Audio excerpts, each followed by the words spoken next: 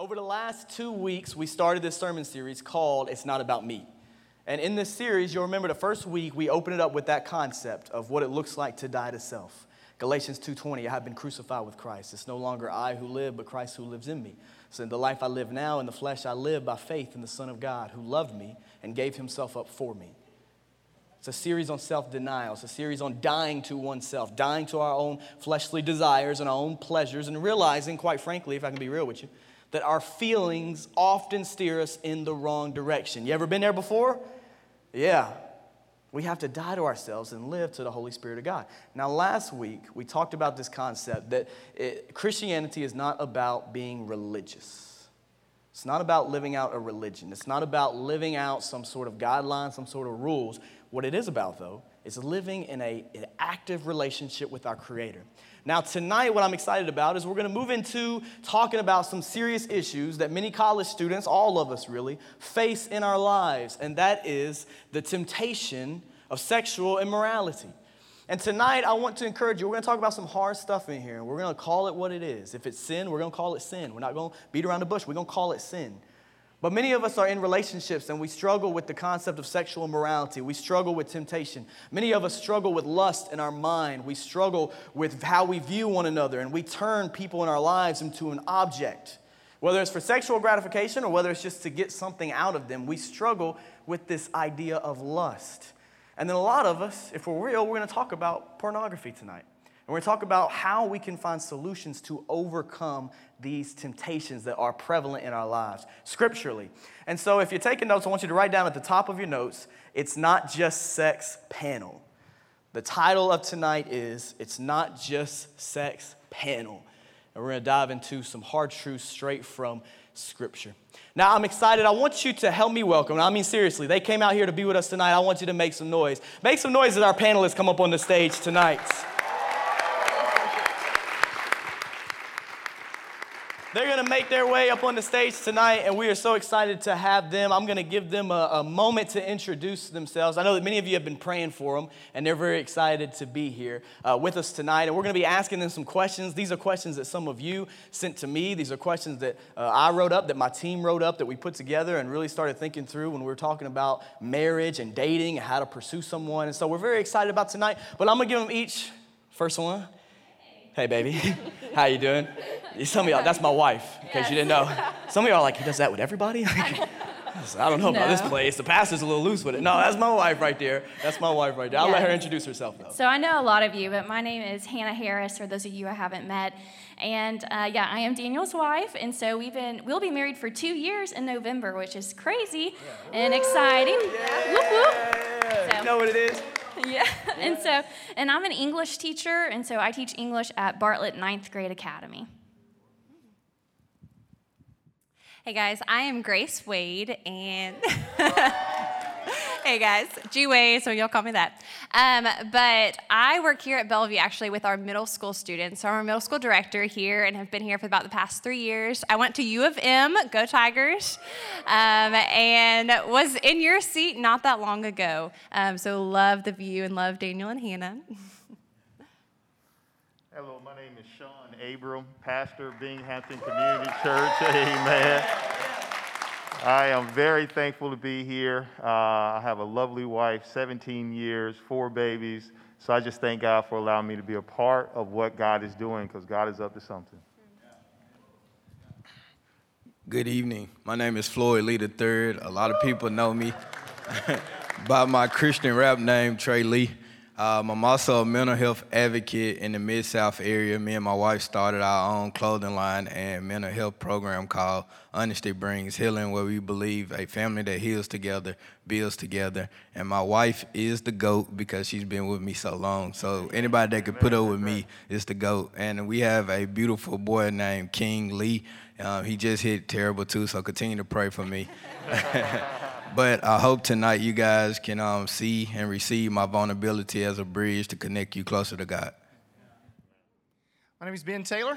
I'm one of the missions pastors here at Bellevue, and just have the opportunity to serve here.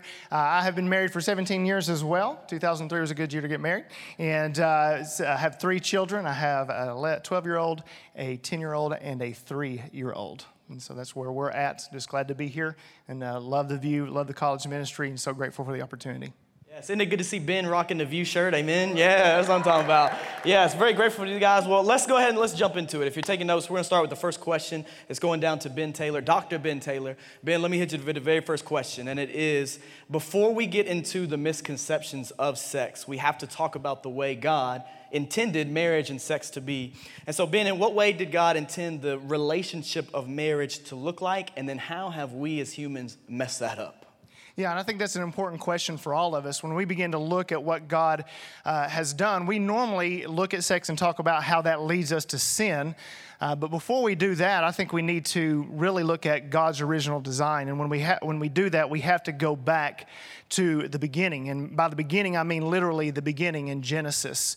And when we look at Genesis, we really begin to see what God's true intent for marriage and intimacy really is. Look in Genesis chapter 1, verse 26. It says this, "Then God said, 'Let us make man in our image according to our likeness, and they will rule the fish of the sea, the birds of the sky, the livestock, the whole earth, and the creatures that crawl on the earth.'" And then verse 27 continues, "So God created man in his own image. He created him in the image of God. He created them, male and female." This is the beginning. This is a summary of what happened and what took place on the sixth day of creation. And there's a lot here, and just let me break down a little bit as we walk through and see what God here. First, I want you to see that God created Adam and Eve. There is so much here. God created male and female in his image. I want you to get that. There's not a person that's in this room that is not an image bearer. All right? Male and female, he created them distinct, different from each other. And really as to complement one another. And that's important. I think sometimes we try to be equals on so many levels when it comes to everything, competition, jobs, and those types of things. But we need to understand and embrace that God created us differently so that we would complement each other. Now get this, he wants us to complement each other emotionally, physically, spiritually, and intimacy, and through intimacy. And so it's just important for us to be able to see that. Now, in there, God gave Adam and Eve work to do. He gave them a job, and then he also says to be fruitful and multiply in another place. And so there's a lot going on in this. And so I want you to look at another part of Scripture. When we look at this, look at Genesis chapter 2, verse 18. Genesis chapter 2, verse 18, it says right here, it says, "The Lord God said, 'It is not good for man to be alone. I will make a helper corresponding to him.'" Now, if you go back to Genesis 1, it says, after every day, it is good. It is good. It is good. And so out of all of this, he says it is good, but then he recognizes as Adam is walking and he is naming all the animals and seeing that they are together in pairs, he recognizes that there's something that is not good, and it is that man is alone. Now, ladies, I want you to understand, you were the answer to the first problem on earth, right? First problem is that man was alone, and he needed a helper that was suitable for him, and you were that answer. And then what we see here, we skip down to verse 23 and 25. Looking at 23, if we can maybe get there. There we go. And it said, "And the man said that this one is at least my bone of my bone, flesh of my flesh. This is the one who will be called woman, for she was taken from me." And the next verse says, "This is why a man leaves his father and his mother and bonds with his wife, and they become one flesh." Now, I want you to get this. This is God's original design, one man, one woman, married for life.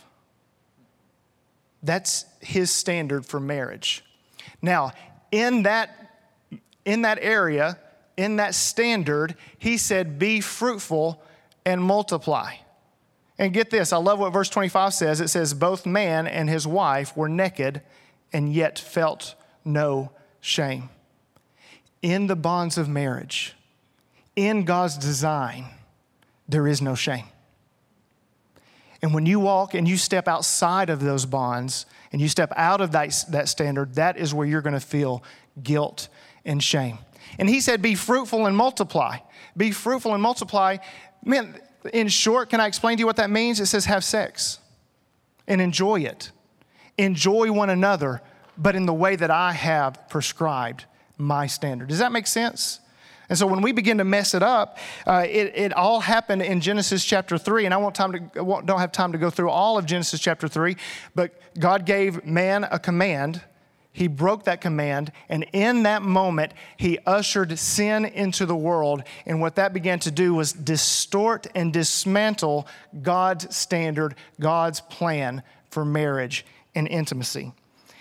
And what happens is you begin to see perversions of all kinds, and you walk through and you fast forward today, you see we have just continued to mess up and to distort and to dismantle what God originally designed.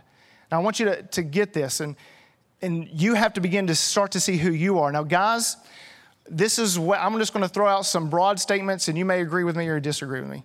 But many times, guys, they begin to see a woman, they begin to see someone of the opposite sex or somebody they desire, they look at it as something to obtain. So you go and you hunt, guys. You're hunters, right? You're hunting and you're finding that someone that you desire. And when you find that person, you set your eyes on them and you're thinking, they look good, right? Can I be honest with you? Most relationships don't begin with, I wonder what their personality is like. Okay, that was a little bit of a joke. Did y'all get that? How many of y'all just said, hey, I don't care what you look like. I want to just start with your personality. No, that's not where we start. We start with our looks. And so guys, they look and they obtain and they say, oh, there's somebody I like. And then what happens, if you're honest, guys, you start to set traps and disguise yourself so that you can catch what you want. And so relationships, they begin to bring in this dishonesty almost at the beginning because you're not your true self. And so you start there, and then when you obtain it, you quickly get bored. And especially when intimacy gets involved and you allow sex into that relationship before marriage, the guy gets bored and he goes and he tries to hunt something else.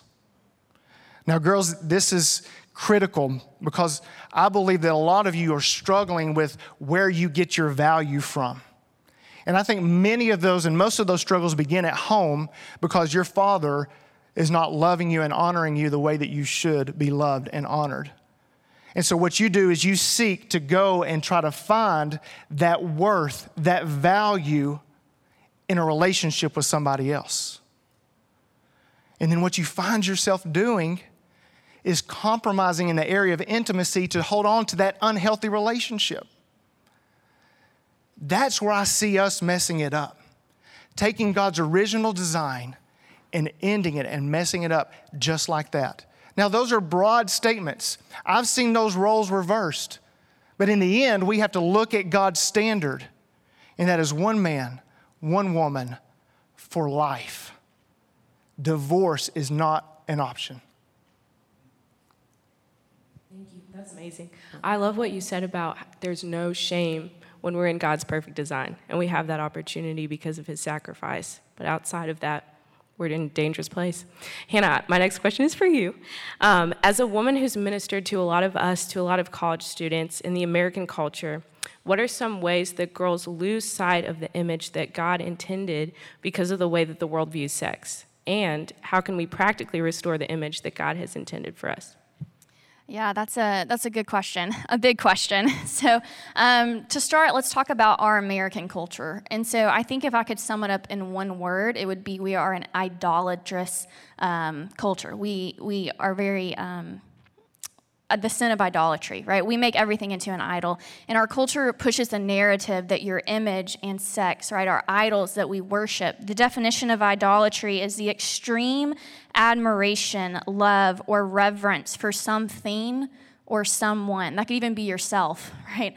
Your image, the way you look, or other people through sex. And so, biblically speaking, idolatry is worshiping anything other than God. And I think Romans 1, and that's where we're going to go first, really sums this up best because Paul in Romans is speaking to an idolatrous culture. See, our culture is not new. There's nothing new under the sun, right? And so Paul is ministering to a culture that quite like the one we live in, that idolized and elevated sex. And so Romans 1, Paul writes, he says, "For although they knew God, they neither glorified him as God nor gave thanks to him, but their thinking became futile and their foolish hearts were darkened. Although they claimed to be wise, they became fools and exchanged the glory of the immortal God for images made to look like a mortal human being and birds and animals and reptiles." Now look at these next verses. These are the ones I would underline. "Therefore God gave them over in the sinful desires of their hearts." Now look at what's the sinful desire? Look what comes next. "To sexual impurity, for the degrading of their bodies with one another. They exchanged the truth about God," what Ben just talked about, that's the truth, "with a lie, and worshiped and served created things rather than the Creator who is forever praised." I think that sums up our culture the best. We idolize sex. Our culture, it admires it, it loves it, and ultimately it worships it. I would say that our culture is very anti-Bible. The Bible says that sex is between one man and one woman within the bounds of marriage, and our culture screams no, right? I mean, just look at Netflix. Sex is everywhere, right? You can't hardly watch a Netflix show anymore without having a sex scene. And I was doing some research, and this is what I found. This was really interesting. There's an article that I found that was written in June, 2020, this year. Here's the title. It says, "It's the best sex scenes Netflix shows have to offer." Okay? And I want to just read the first quote from it. The intro, they start their article by saying, and I quote, "We are truly living in the golden age of television.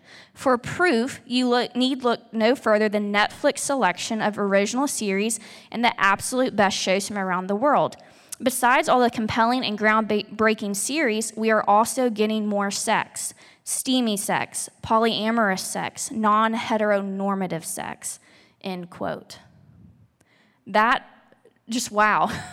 It says that we are in the golden age of television because we are getting more uncensored sex. Not just uncensored, but more unbiblical, right? I mean, they say polyamorous sex. That is sex with more than one person at the same time, right? Again, God's intent, what Ben just said, was one man and one woman, right, within marriage. They say non-heteronormative sex. So that's sex that is not between a man and a woman, right? So that includes homosexuality, that includes bestiality, that includes pedophilia, right? And that is what Netflix in this article is glorifying, right? And so our culture, I mean, goodness gracious, we see it everywhere, right? We don't just see it, but we hear it. If you look at the top, I looked up the Billboard's Top 100. The number one song right now is a song called Mood, and the second song is a song by Cardi B, whose lyrics I was going to quote, but I can't even say them from stage because they're so horrible. They're so inappropriate. So that's what our culture is listening to. And I teach ninth graders, y'all. I mean, that's our culture, right? They're listening to these things. They are watching these things on TV. And like, what is that teaching them as a ninth grader, right? That you can have sex whenever you want it, with whoever you want to, as long as it makes you feel good. But that is not biblical at all. And that's a lie. I mean, it's a lie, honestly, straight from the pit of hell. Like, that's where it comes from. It's from the enemy. John 10:10 says that the thief comes only to steal, kill, and destroy. And how he comes and destroys us is through image and through sex, right? And he says, because that's what our culture teaches us, right? It says when it comes to image, it says, look, your purpose is to look good, right? Is to get in bed with someone, right? That's all these shows are teaching you, right? And in order to do that, you have to look the part. You have to play the part, right? And if you don't look a certain way, you don't wear certain clothes, if you don't, go to the gym 5 days a week, whatever, right? As this perfect person, then you're not going to have the sex that all these shows are pushing at you, right? And so it's a narrative that the enemy is pushing on our culture, and you have to recognize that it is an attack from the enemy, right? And what's sad about it is that we don't let the devil work very hard against us, right? We buy into it by the things we watch, by the things we listen to.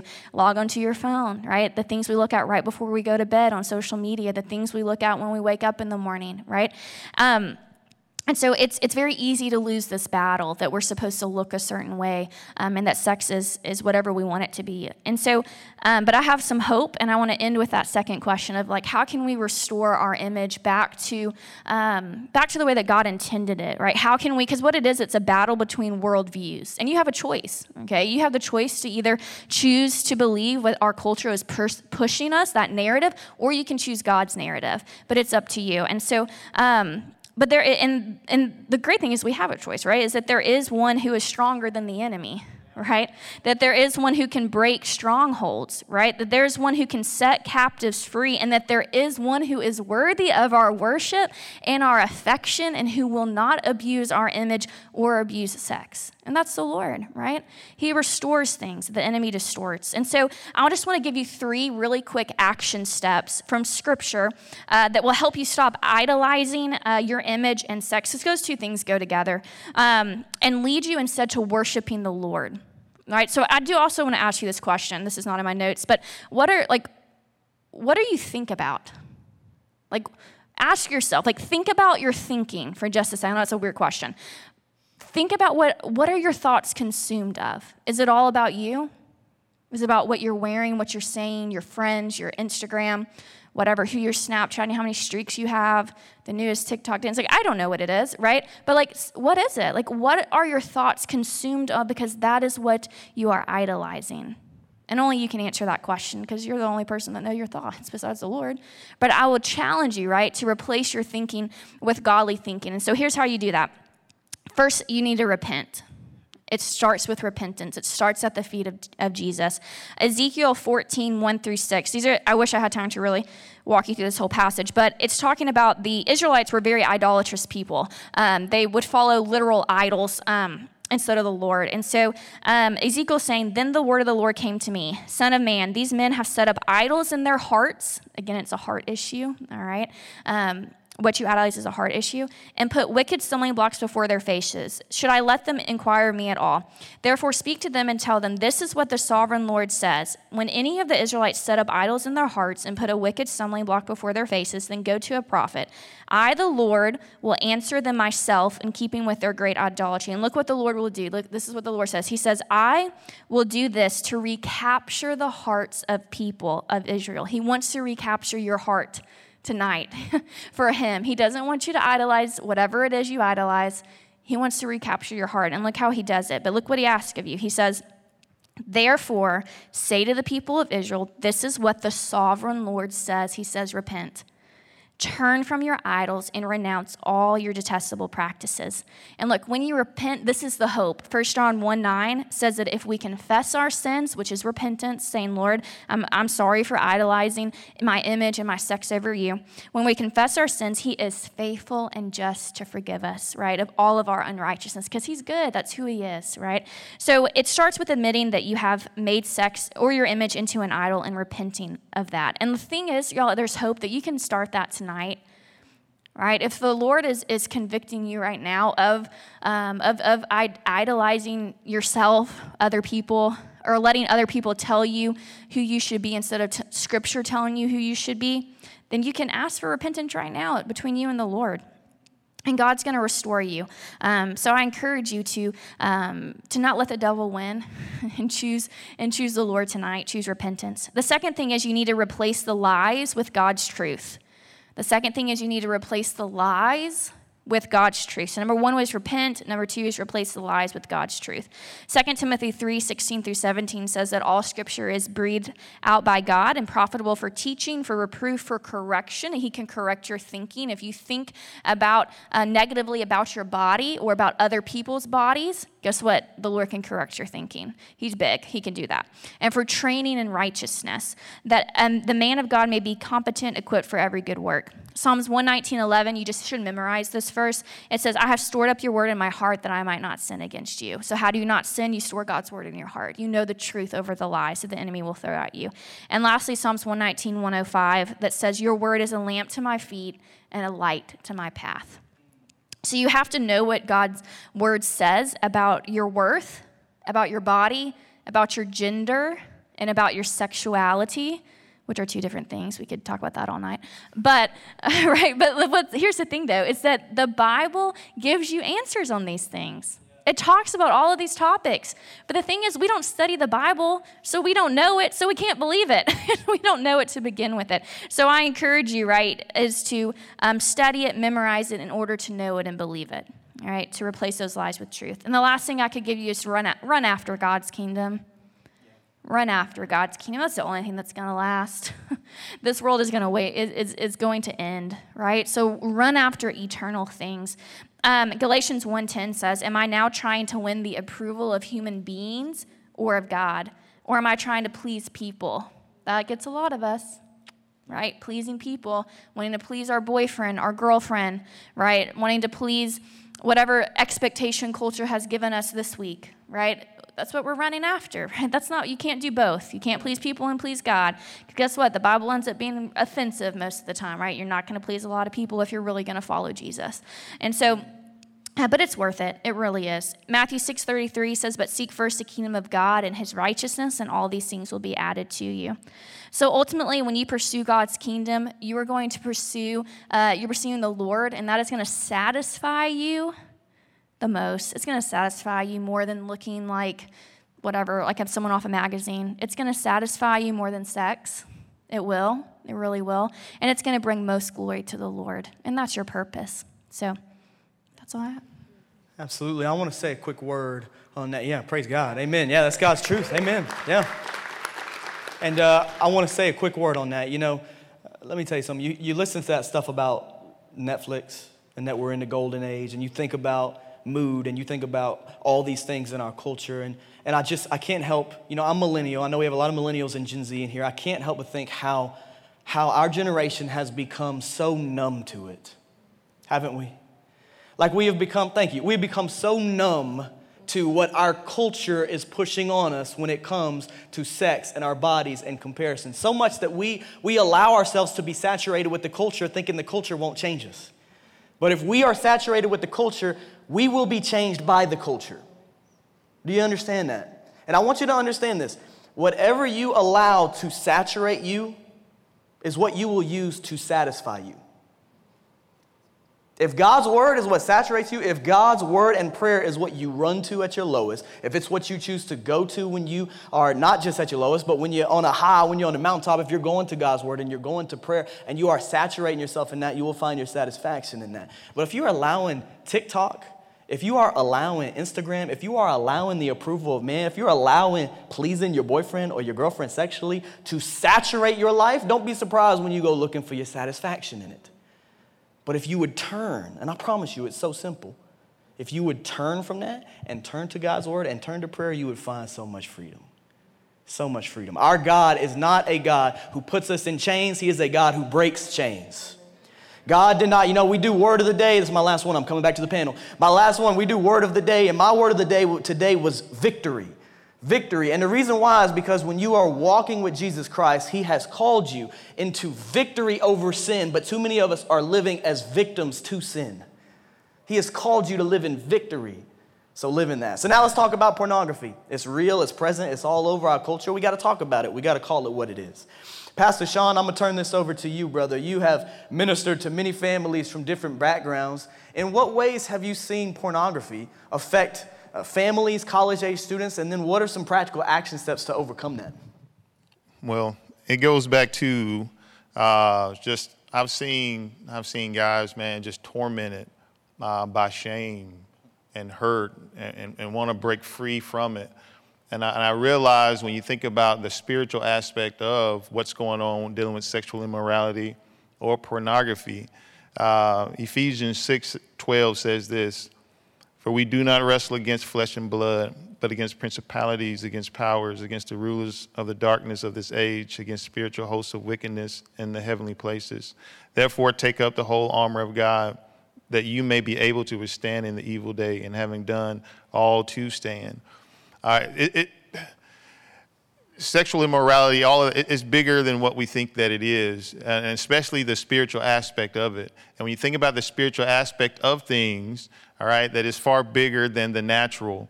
When you think about who God is spirit. And, God said, let there be, and then there was in the natural. So we have to realize when it comes down to pornography and the effects that it has on all of us, how it grips a person's mental, how it grips a person emotionally, that spiritual aspect is so very critical in overcoming the torment of pornography. And I've seen also when it comes down to lust of the heart is never satisfied. When pornography is in the picture, a lot of times it grabs people at a young age, 5, 6, 7, even 8, 10 years old, and they struggle with that for a very long time. And what it does is that it hijacks the brain, where the chemicals that are in your brain that allows you to be happy or whatever, and it hijacks your brain, and people deal with that, and it gets worse and worse and worse because what aroused you in the beginning is not going to do it anymore, so you need something more. Then once you see that over and over again, you're going to need something more. So it gets worse and worse and worse. And I've seen it, just devastate, lives because of this level of chemical in their brain that they're trying to reach. That it goes into, like we talked about earlier, even pedophilia. When you think about bestiality, because it always wants more. It never, ever, ever satisfies. So you have that piece. You have the harassing thoughts. You have distrust one day when you do get married. Sometimes people think marriage, stops, the pornography addiction. And in many cases it doesn't. And it causes distrust, and it causes hurt, and that hurt develops into anger because of you being hurt, because a person think that they're not worth you stopping, or they're not valued in their worth, and that hurt, and then that hurt develops into anger, and then that anger develops into bitterness. So I've seen pornography destroy and just the hearts and minds of people. But it goes back to that spiritual aspect of what's going on, man. You have to attack it in the spiritual, which leads to the next question is, how can we overcome it? And I've learned how you overcome sexual immorality is that you run. You run from it, period. It says, and I want to read for you here in 2 Timothy 2:22. It says, run from anything that stimulates youthful lust. It says, instead pursue righteous living, faithfulness, love, and peace. Enjoy the companionship of those who call on the Lord with pure hearts. So you run from sexual immorality, but not only run from sexual immorality, man, that you resist the enemy, all right? In James 4, it said 4:7, James 4:7 says, so humble yourselves before God, resist the devil, and he will flee. You have to understand, dealing with pornography, dealing with sexual immorality, and anything that you face, there are 3 enemies that are working against you ever since you were born into this world. All right, that first enemy goes back to Satan, right? He's a fallen angel. He's real. And even when you're dealing with demonic spirits, right? Understand that they are very much real. And they have been influencing, people for a very long time. And even you, like I said, the spiritual aspect is far greater than you think.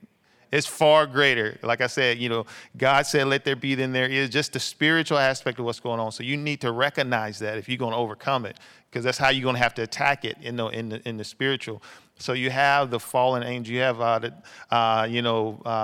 devil and demons are working against you. But not only that, you have yourself, right? You are human beings. Right, and because of our selfish nature, all of us have an issue with self and the gratification of self, and we are naturally bent to do wrong. So you have the enemy, all right. You have yourself, but you also have the context of the world, which you guys heard already. You've been hearing stuff and seeing stuff, like I said, from this age on up, guys. So, and it affects you. Therefore, that's why you need the word to transform your heart, to transform your mind, and not to be compressed into the context of the world. And this is how you can overcome that. So understand it, acknowledge it. You need to run from sexual immorality, flee from it. Your eyes, and make sure you watch what you're looking at. You resist the enemy, all right? But then you replace it. So not just, hide your eyes from it and don't see it, true enough. You need to do that, all right? But then you need to replace it. In Ephesians 4:22 through 24 says this. It says, throw off your old sinful nature and your former way of life, which is corrupt by lust and deception. Instead, let the Spirit renew your thoughts and attitude. Put on your new nature, created to be like God, truly righteous and holy. So what you do is remove and then you add. And the most important thing I want you to add, and there's so much more. I'm trying to ask God to give me wisdom on what to share with you guys, and hopefully we can talk more. But once you take off and you put on, the most important thing you put on is that relationship. And you know what helps me to do what God wants me to do more than anything else is my relationship with Him, because I don't want to sacrifice my relationship with Him with anything else. Because it's my relationship with Him is what brings joy and peace and wisdom. It's me gazing up on His face to see who He is, and then living that out each and every day, abiding at His feet. All right, and Him, speaking to my heart, and Him showing me, and hear, and then showing me and hear what life is all about. So when I compare my relationship with Him, and then all the other junk that sometimes to try to rob that away from me, I don't want to sacrifice what I have with Him for this. You see what I'm saying?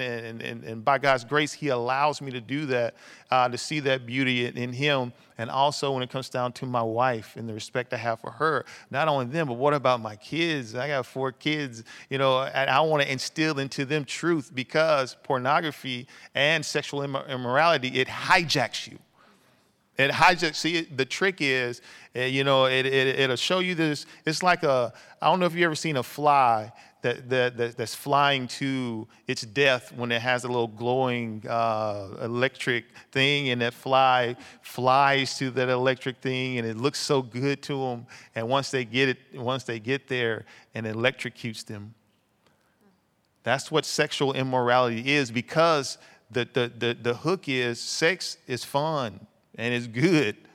And there's nothing wrong with sex in the right context. That's the beauty of sex. We thank God for it, right? But out of context, which is a perversion, that's what the enemy does. He perverts the truth.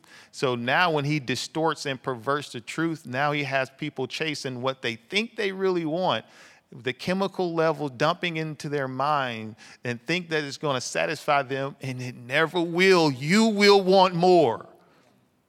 And it will begin to consume you and take your life and all those who are around you, because it will suck the life out of them. So that's what I've seen.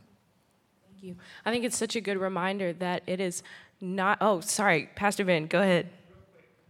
If I can just speak truth to my brothers in Christ that are in here. My brothers in Christ that are struggling with pornography right now, I'm going to tell you a lie that I believed, and that you're holding on to right now. And it's this, that as soon as I get married, I'll be done with it. And that is a lie from the enemy. Whatever sexual sin that you're struggling with now, if you don't deal with it now, you're going to carry it into your marriage. So brothers, stop believing this lie that you're going to, as soon as I can have sex with the one I love and the one that God has for me, I won't have to deal with this anymore. You are believing a lie and a trap, and you will carry it into your marriage. Deal with it now. That is exactly what Sean was talking about. And I just know from experience, when you walk through that, it never leaves you until you really deal with it. Yeah. Stop believing the lie of the enemy. And I don't know who that's for tonight, but when he mentioned it, I just said we got to come back to that, because that is a tool that the enemy used in my life. Yeah. And you don't want to carry that into your marriage. You don't want to have to look at your wife in the eye and walk through that. Why would you do that? But I just needed to, that's for somebody. Stop believing the lie. That's all I got to say. Yeah, amen.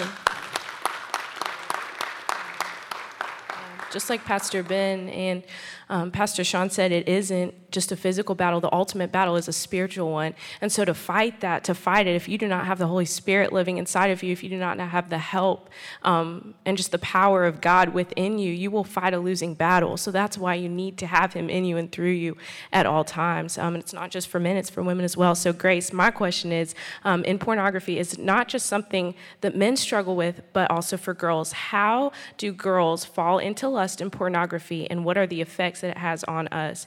How does it affect us as a wife one day in our marriages? Yeah. So here's the dear girls. No one wants to talk about this. All right? No girl wants to talk about pornography. But TikTok's talking about it. Snapchat's talking about it. Instagram's talking about it. So it's time we start talking about it. It's time the church starts talking about it. It's an issue. Guys, and let me just start here. Women deal with pornography because women are sinful just like men, right? We deal with sexual desires just like guys. Romans 3:23 says, for all have sinned. Hey, pornography is a sin. We have all sinned, right? And pornography is a stronghold of men and women. And as Hannah, as so many have talked about, we live in a sexual culture where pornography is normal.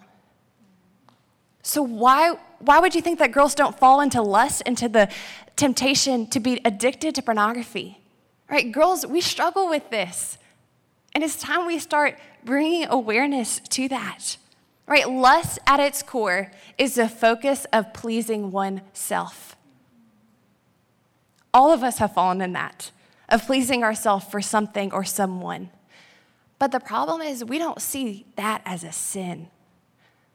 Because our culture has shifted our Christian brain so much that we think pleasing ourselves is a good thing.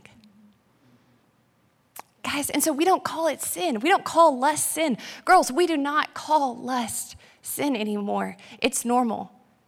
And let me just say, growing up, pornography was just a guy issue, right? In church, growing up, I never heard pornography being a girl issue. It was always like, hey, the guys are going to go talk about pornography. But when I was a young girl and I became addicted to pornography, right, I thought I was alone. I thought that I was the only girl in the world that struggled with it because no one talked about it. I thought that it was better to stay silent because talking about it was too scary and it was too taboo. Right? I thought that it was better to be silent and live in the shame. But it's not, girls. But the sad thing is, because we have lived in such a sexual culture, today the statistics are, the attitude of most Christian Gen Z girls is, what's the big deal? Every girl struggles with pornography. What a shift. I'm the last year of the millennial, right? What a shift to Gen Z. What a shift. Statistics say that 64% of 13 to 24-year-olds actively watch porn every week or more often. It says teenage and college girls are significantly more likely to seek out porn than 25-year-old and above. Guys, 1/3 of all porn users are women. 40 million people a day look at porn, and 1/3 of them are women. So let me just say, it's an issue. So how does this affect us, girls? Right? And how do we even fall into it? And let me just say first, women struggle because they are living to satisfy their flesh, spending 7 to 8 hours a day on media. Right? We're not only seeing pornographic images, but we are having a culture tell us that we should engage in sexual activities. It's telling us that it's better, that it's pleasing, right? Porn is so easy to have pleasure from it, and we don't see it as an issue.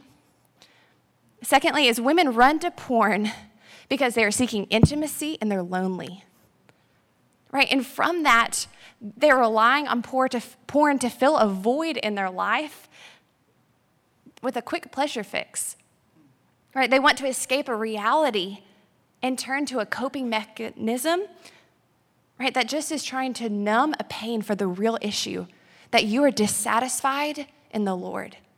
You don't have satisfaction in the Lord. Thirdly, is past sexual abuse often leads women to run to porn because they think it's safer, right? They think it's less painful. They think that it's less harmful and less sinful.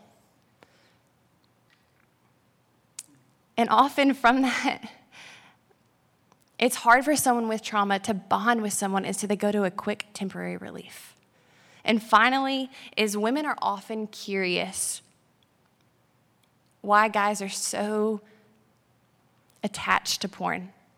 And so they begin to look at porn to see what those women look like. How do those women satisfy men? And from that, many women become addicted to pornography because of the dopamine that it gives our brain. It gives us pleasure, and so our mind says, this is good.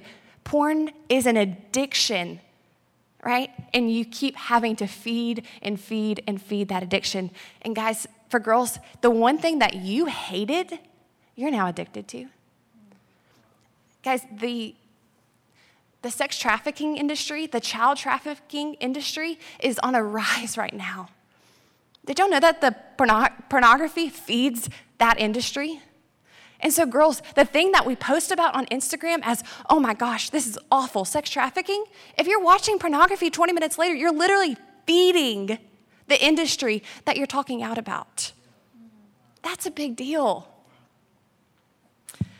Paul talks about sexual immorality a lot. We've heard so many different verses that say, flee, flee, flee, flee, abstain from sexual immorality. We see it says put to death, right? Scripture is so clear that sexual immorality is a big deal. We see that lust is sin. And the effect is that, here's the effects. Porn leaves girls more lonely, more dissatisfied, more ashamed, and more broken than before. Girls who are addicted to pornography are more likely to be sexually assaulted.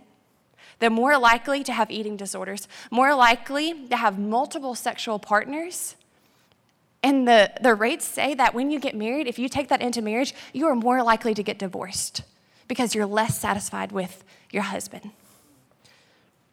So let me just say, it's a big deal for women, for college students, for high school students, and for my middle school students that open up about their pornography struggles at the age of 12, 11, 13. It's a big deal because it's not just a sex culture. They are now struggling with an addiction. Guys, it's an issue and the conversation needs to start. So to talk about how that affects you as a wife, Ephesians 5, Paul talks about imitating Christ, and he says, be imitators of God. Don't let sexual immorality be named among you. Later he says in verse 8 through 13, walk as children of light. Try not to discern what is pleasing to the Lord, for it is shameful even to speak of the things that they do in secret. But when anything is exposed by the light, it becomes visible. And when it becomes visible, guys, for anything that is visible is light.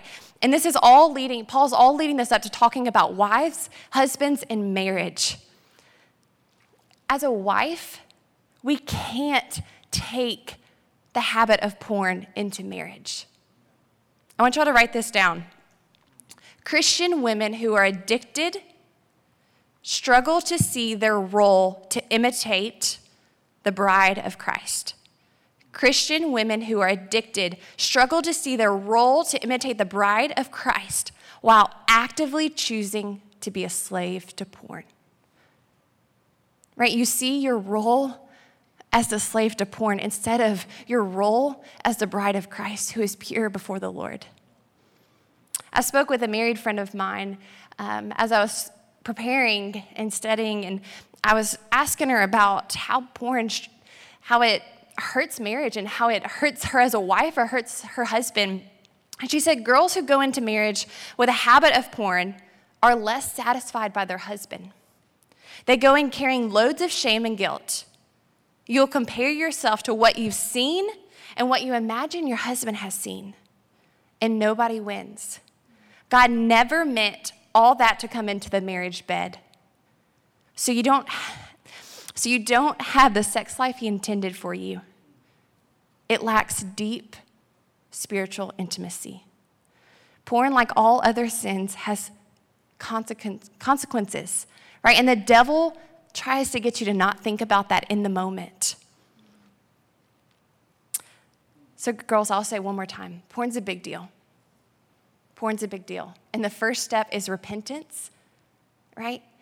And then you got to tell someone. You got to tell someone that you're struggling, right? And from that, you can begin to walk through the steps of healing. Seek out accountability. Get rid of whatever it is. If it's your smartphone, get rid of it, right? If it's your laptop, if it's your Netflix account, if it's YouTube, get rid of it. And guys, the shame and guilt that you have, it was nailed to the cross. If you've accepted Christ, that shame and that guilt can no longer have a hold over you, right? You have healing that is right in front of you. If you have accepted Jesus, you have no shame and no guilt over you. When you repent, that is gone, and you can walk out in freedom. And let me tell you, girls, it takes time, but that healing will come, I promise, right? And you can go into marriage one day being healed from that, but you got to do that now. Don't take that into marriage. I promise you, it will lead you more broken and less satisfied, right? So start now. Become that woman and that wife that God intended for you. Can I add to that? Yeah, if I can add to that. Yes, awesome. There's a difference between sex and intimacy. And the Lord created you for intimacy, and with that comes emotion. And it's not about what you can get from the other person, but what you can give the other person. And our culture has reversed that and has distorted that. But when you get married, you want someone that you can trust and that you can love and that you can ultimately be intimate with. That's what the Lord calls us, to be intimate with him, right? And that's not just having sex. And so non-emotional sex, right? And that's what porn is. It's non-emotional sex, right? That's not God's intention. So I don't have a lot to go into that, but look up the difference on your own. Do some studying about the difference between intimacy and sex, as that's important, especially in marriage. So good. I want to take a shift here. We're going to shift to dating. I know that there's a lot of college students in the room who maybe you are in a relationship. Maybe you're going into a relationship. You're getting ready to start one. Some of you are getting ready to ring by spring, right? Some of you guys are getting ready to be married soon, or you're like, hopefully. Some of you guys like crossing your fingers. You know, we're in relationships with people we date, and statistics show those who struggle with pornography are much more likely to struggle with sex before marriage. And many of us know, especially if we're in relationships or hooking up or any of those kind of things, that when we are in a relationship with someone, even if it's a Christian relationship, when we know that we're going to marry that person, all of a sudden temptation gets a lot harder, doesn't it? All of a sudden it's a lot more difficult to walk away. And what we do is, as Christians, you know it as well as I do, we start pressing those lines. And we say, okay, it's okay for me to go to this line, but I'm going to stop there. I'm not going to go any further. But what you find happen in your relationship is you get to that line, and then just like Pastor Sean was saying, you want to go further. And so I want to talk about that. Floyd, I'm going to turn it over to you, man. I want you to talk a little bit just about kind of what effects you see people have when they have sex before marriage, when pornography leads to actions, and then what ways, for those who are in a relationship or are getting ready to go into a relationship, what ways can they set up boundaries or put boundaries into place to overcome that temptation? Perfect. I'm going to be very short and sweet. I could talk to you guys all night about sexual immorality and pornography and the struggles of those things, but if I don't talk to you about the root and how we get there, then I don't think we can go deeper into this conversation. So I believe it's a thing called vulnerability that gets us to the point where we start to struggle with things of such called sexual immorality and pornography. There's a saying, I'm not sure if you guys heard the saying, but it says that curiosity killed the cat. Well, I added something to that saying. If curiosity killed the cat, it was her big sister vulnerability that invited the cat over. Because vulnerability, that's something that we struggle with. We don't talk about, we don't speak about it. But the truth is, a vulnerable heart creates a curious mind. I'll say it one more time. A vulnerable heart creates a curious mind. We're vulnerable. Let me speak more about my life, or more about my experiences, and that way you can feel like we can reach somewhere, we can go somewhere with this. For me, I grew up where the thing was that if a girl was too close to you when we was in first grade, that was cooties. By the time we got to the sixth grade, it was if she kissed you on your cheek, you was close to being a man. But by the time we got to middle school, the next talk was the rite of passage of being a man was to go ahead and go forward with having sex. Nothing that we knew about, because where I came up, where I grew up in my house, my parents just said this: sex is bad. That's it. And they left it at that. And I think that's the issue when it comes to mental health and sex. It's so taboo. We don't talk about it. We just say it's bad, and we think that's going to help us. But when we get to college or when we get older, and for you guys, you're a little bit more advanced than I am. At your all's age, you see a way more than what we had. Social media is very broad and shows so much. We didn't have social media when I was coming up. Well, at least at that point, it was MySpace, and MySpace wouldn't allow you to do as much as TikTok and Instagram let you do. But still, with those different things, I got to college and I joined a fraternity. So sex is always continuously coming my way. And so those things came, but I realized, why was sex so pleasurable? Why did it look so, what would I say, like a gift? Why did it look like it should be meaningful for my life? Because I was vulnerable. I was trying to fill this void within myself. This void that if I had sex, then I would feel loved. If I have sex, then I would be a man. Like, that would give me manhood. That would put me up there in top rank. So in high school, I had it in my mind that if I had this many girls, if I did all these different things with this many girls, then that would put me in a position where it made me more of a man. But what I realized, I was just continuously messing with my mental, because the more I got into having a relationship with my now wife, those things will get brought back up. And that's something we could talk about later on. But as we go deeper into this thing called vulnerability, when you get in a serious relationship, there's going to be moments where you're going to get vulnerable. I'm just going to be honest with you. Even when you get married, you're going to get vulnerable. You don't get away from it. When you accept Jesus Christ, you're still going to be vulnerable. That's why I respect Paul so much, because he says it in 2 Corinthians chapter 12, verses 9 through 10. My grace is all you need. My power works best in weakness. So now I'm glad to boast about my weakness, so that the power of Christ can work through me. That's why I take pleasure in my weakness and in the insults, hardships, persecutions, and troubles that I suffer for Christ. For when I am weak, then I am strong. The issue is, none of us like to call ourselves weak. We all want to play macho man. We all want to be Wonder Woman. We all want to have it all together. We're a boss. All those different phrases that we throw out there. But the truth is, we all get vulnerable. But the issue is, sex seems like the answer to those vulnerable moments, that void. We feel it because that 5 minutes of pleasure, it feels good, right? But guess what? At the end of the day, it leads to something at the end.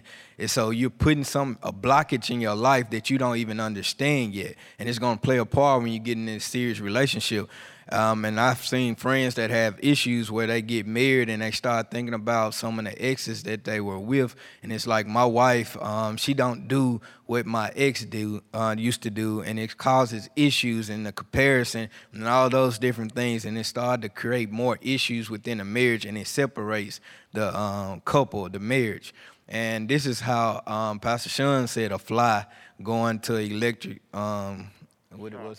shock. This is what I look at sex outside of marriage and outside the will of God. It's like the Matrix. You get the red pill and you get the blue pill.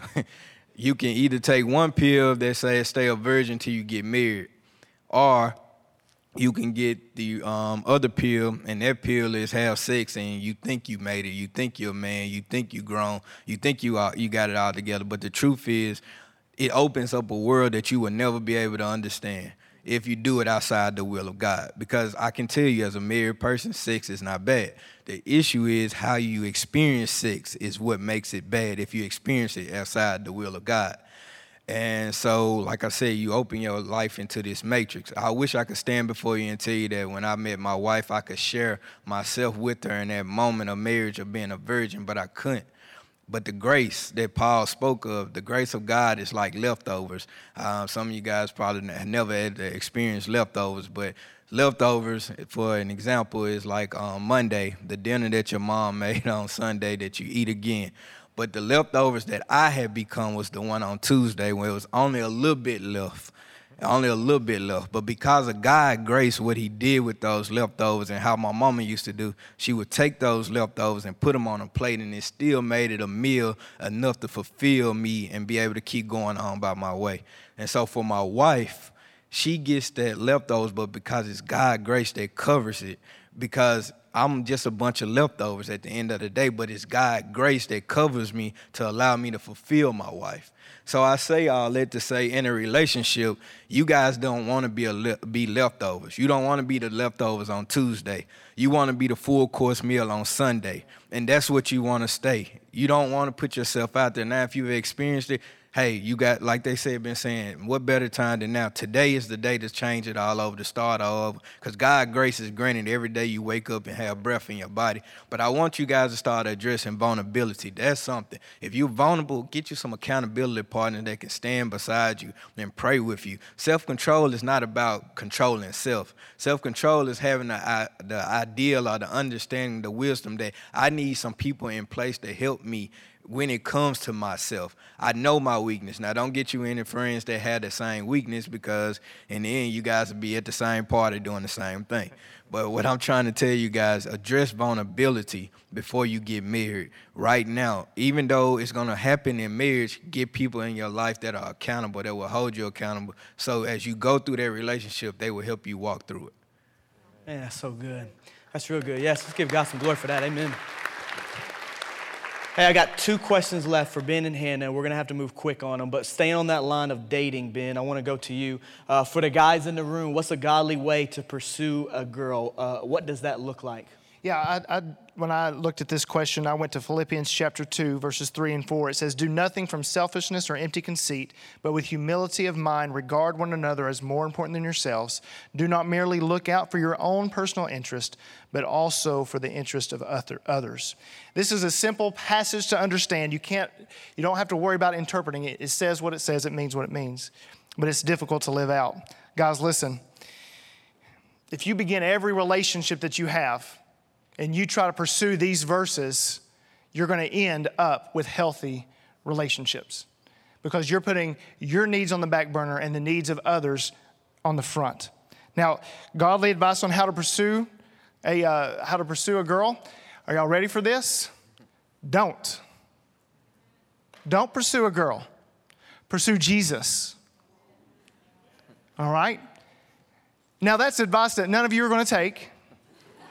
And none of y'all are going to listen to me. But I want you to hear what I'm saying. Out of your pursuit of Jesus, God will bring you to the one you're to marry. If you are focused on Him, and your relationship with Him, in the midst of that pursuit, you're going to meet somebody and you're going to see what God has for you. So don't pursue them.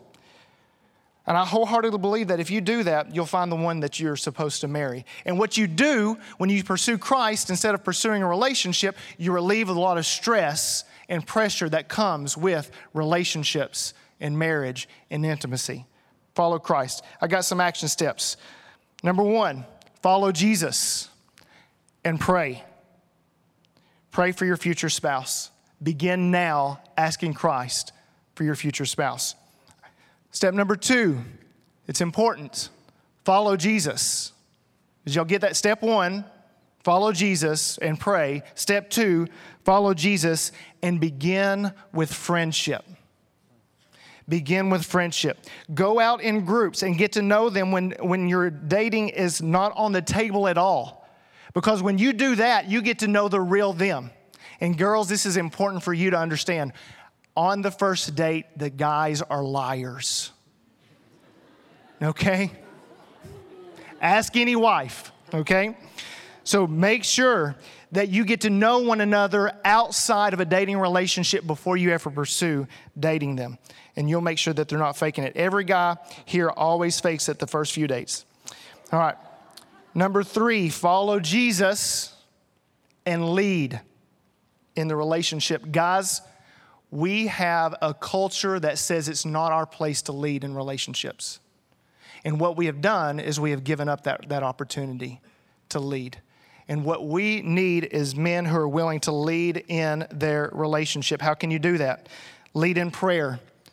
It needs to be you saying, let's pray about what God's doing in this relationship. Lead in conversation. Guys, don't leave it up to the ladies to be the one to ask deep, vulnerable questions in those opportunities where you can be honest with one another. Lead in physical boundaries. Guys, you set the stage on the first date. These are things that I'm not going to do with my future wife. I'm going to wait until I get married to kiss. I know y'all. All right, yeah. Show of hands. Who's going to do that for me? Right now, I'm going to say I'm not going to kiss before I get married, and none of y'all going to raise your hand. I know. But guys, lead in those boundaries. And if you can't trust yourself, never be alone. Lead in those boundaries. And then lead with honor and respect. She is a child of God, a daughter of the Most High King. And when you take advantage of her in an intimate way, you are disgracing her. And you need to honor her and you need to respect her. And when you do that, when you get married, she will have no problem following your lead. So guys, we got to lead in our relationships. Follow Jesus and pray. Follow Jesus. Follow Jesus. And God will bless that relationship. That's how we can lead and we can begin to pursue a girl in a godly way. Thank you. It's good. So, Hannah, for us girls, what advice would you give to women who are being pursued by a guy as he pursues Jesus? And what are some practical ways that we can pursue holiness within a relationship? I would just echo what Ben said, that it starts with your own personal relationship with the Lord. Ladies, you have to be spending time with the Lord in prayer and in studying His Word, right? You should be pursuing the Lord first and foremost. And so, but I want to give you just a couple of practical things as a survivor of the dating stage. A couple of things I learned in dating would be, you got that joke, BG, just now, I saw you, the first would just be yourself, all right? Be yourself. And so it's really easy, right, to change your personality or change the way you are to try to attract a guy. Marriage is a long time. Right? And so you really can't keep that up for that long. You don't want to, okay? And so I have kind of an issue with Amazon shopping. And I like to shop. I don't like to go to stores. I like to shop on Amazon. And so if I tried to hide that from Daniel, right, it just isn't going to work because he'll come home and he sees, packages and we share a bank account. You just can't keep up your deception, and that's what it is. When you're not yourself, you're deceiving the other person, right? And that's, you're not being truthful. And so we don't really see dating in the Bible. But the closest I could probably point you to would be in Genesis chapter 24, where you see the story of Isaac and Rebekah. And what catches the servant's eye who's picking out a wife for Isaac, so yeah, not really dating, but kind of, what he notices about her is her kindness and how she offers him water to drink. But that's she doesn't know that this guy's going to introduce her to her future husband. She doesn't. She's just being herself. And so, ladies, don't do things out of self-promotion. Don't be kind to people. Don't share the gospel with people. Don't disciple people. Don't feed the homeless just because to try to get a guy's attention. All right, because again, at the end of the day, it's not going to work, and that's sinful, and the Lord's not going to honor that. So just be yourself. And y'all, it's really sweet when the man he loves you for you. Right? Again, marriage is a long time, so you want to be real with each other because you're going to be with each other a while. So be yourself. And then the second one would be the second. What have I done? Yeah. Help. I'm just kidding.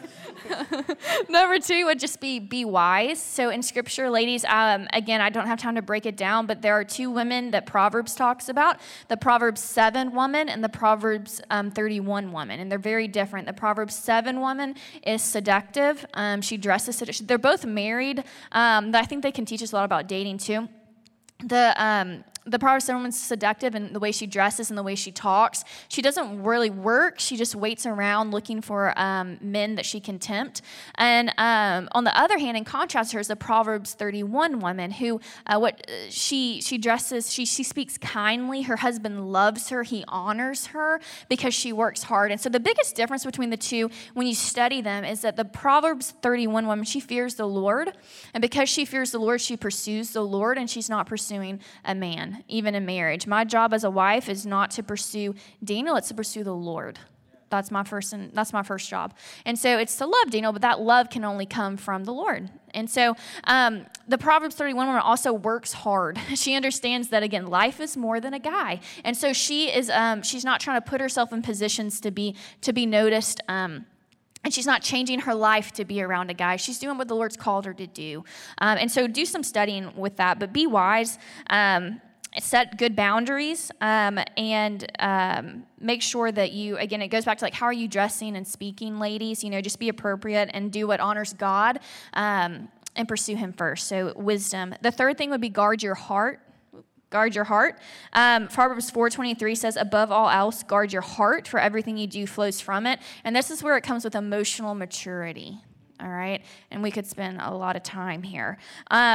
Guard means to protect and shield. And in Hebrew, what's interesting is that the word heart means your feelings, but it could also mean your thought life. And a lot of times your emotions and your thoughts are connected. And the Lord says to guard those. So ladies, look, if you're not emotionally mature, you probably don't need to be dating yet. And so, because in dating, there's a lot of emotions that come into play. And you have to know how to handle your emotions biblically in order to have a healthy, God-centered relationship. And so, I'll tell you a quick story, but when we were dating, Daniel, this would always make me so mad, but I lived in Alabama, so we would be away from each other for Christmas for a long time, and he was horrible texter, like horrible, and like would spend I'd send him like a text, and then like 3, 4, 5, sometimes 6 hours later, he'd finally respond, and I'm like, in Alabama, getting mad. I'm like, oh my gosh, like what is he doing? And like, I know he's like spending time with his family, which is good, but I'm like, he could respond to a text, like come on, and so this emotion, though, of anger turned into like angry thoughts, which ended up turning into like passive aggressive text messages. Or like that night when we finally talked on the phone, right, I would be mad and we'd have a horrible conversation instead of a a life-giving conversation. And so if I had handled my emotions biblically, I could have prevented that. James 1:19-20 says, know this, my beloved brothers, let every person be quick to hear, slow to speak, slow to anger. For the anger of man does not produce the righteousness of God. So if I had done that, if I had biblically taken charge of my emotions, then I could have had a much sweeter conversation with him than a selfish one. And so also just remember that you're not married yet when you're dating. So don't emotionally or mentally pretend that you are married. All right, guard against that. All right, and the way you do that is memorize scripture. Okay, so then I have 3 things really quickly. Fourth, surround yourself with godly people. All right, you need to have a counsel. You need to have people who are going to ask you hard questions about your dating relationship, physical boundaries. They need to be people you trust and people that you're okay talking honestly with. They need to be able to ask you about your feelings and if you are playing marriage or not. And then they need to be able to speak on the guy's character, which means they need to know the guy. So ladies, if you're dating someone and the guy's always trying to isolate you, never wants to hang out with friends and family, I would say that's a red flag. All right, he needs to love the people you love, okay? He needs someone to want to spend time around them as well. And so, and your friends and family will be able to really tell you, they'll be able to see flaws that you're like, you can't see because, you're so in love. And so, they'll be able to point those out. And so there's really 3 things you need to look for in a guy. Ladies, you need to have a guy be godly, they need to have high character, and then they need to have good chemistry with you. Because again, Marriage is a long time, all right? You want to have some chemistry there. And obviously godliness and high character. And again, your friends and family can help you determine those things. The fifth thing would be let the guy pursue you. I love how Ben talked about leadership. Let the guy be the pursuer, because again, in marriage, he's going to be the leader, and so you have to let him lead. And then be patient, all right? I will preface that with, though, that in dating, you are not married yet. All right, so he doesn't get to lead in every area. So you do need to, there are some things you need to protect, and we can talk more about that one-on-one if you have questions about that. But be patient, ladies. It's a virtue. It's hard, all right? I was really ready to get engaged. I was like, come on. You know, I'm trying to save up money. Yeah. I'm trying to get money together. Yeah, I got one more. Listen, I'm trying to make some money. Rings cost, all right? I can't just go to the little vending machine at CC's and get one. All right? And it just, with me, putting expectations on him, y'all, it just takes the joy out of all of it. So just be patient and enjoy the season that you're in, whether that's singleness, whether that's dating, whether that's engagement, married without kids, married with kids, whatever season you're in, right? Enjoy the one. Be present in the season that you're in. And then lastly, prayer. Pray.